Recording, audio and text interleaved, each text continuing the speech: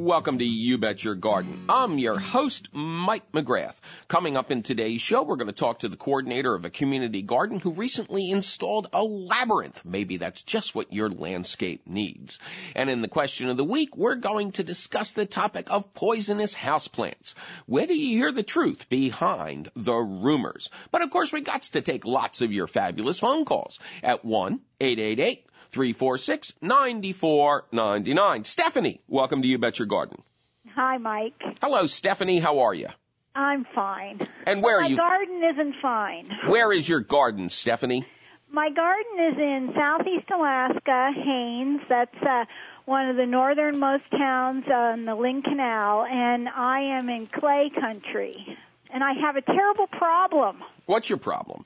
My problem is that I have a large garden. I have 12 raised beds. Good. And I grow flowers exclusively, which I market in a sort of a casual way. And so I tested all the soil in my beds, and I'm fine with phosphorus and potash, but every single bed tested nitrogen depleted, and I am astonished and appalled and don't know what to do.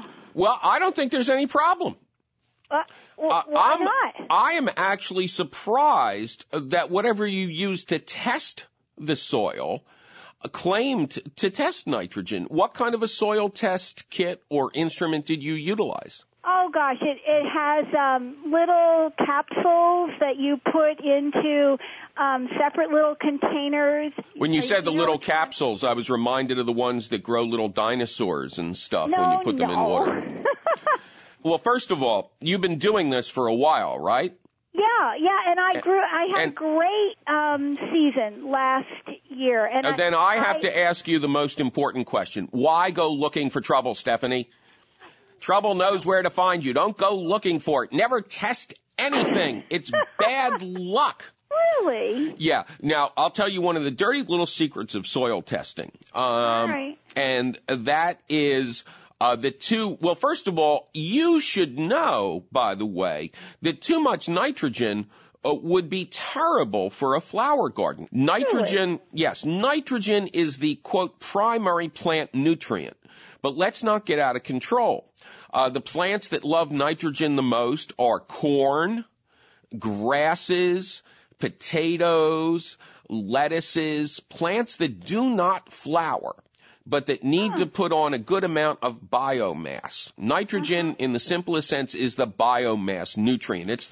It builds strong bodies 12 different ways. Wow. But if you have too much nitrogen in the soil, it will inhibit flowering. Plants can only take so much direction. And if you feed them a lot of nitrogen, they're just going to keep growing. They're never going to get to the point of flowering.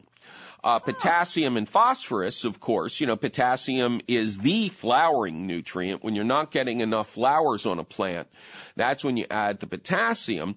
And of course, phosphorus is the all-around nutrient that is good for good root growth, good cellular structure.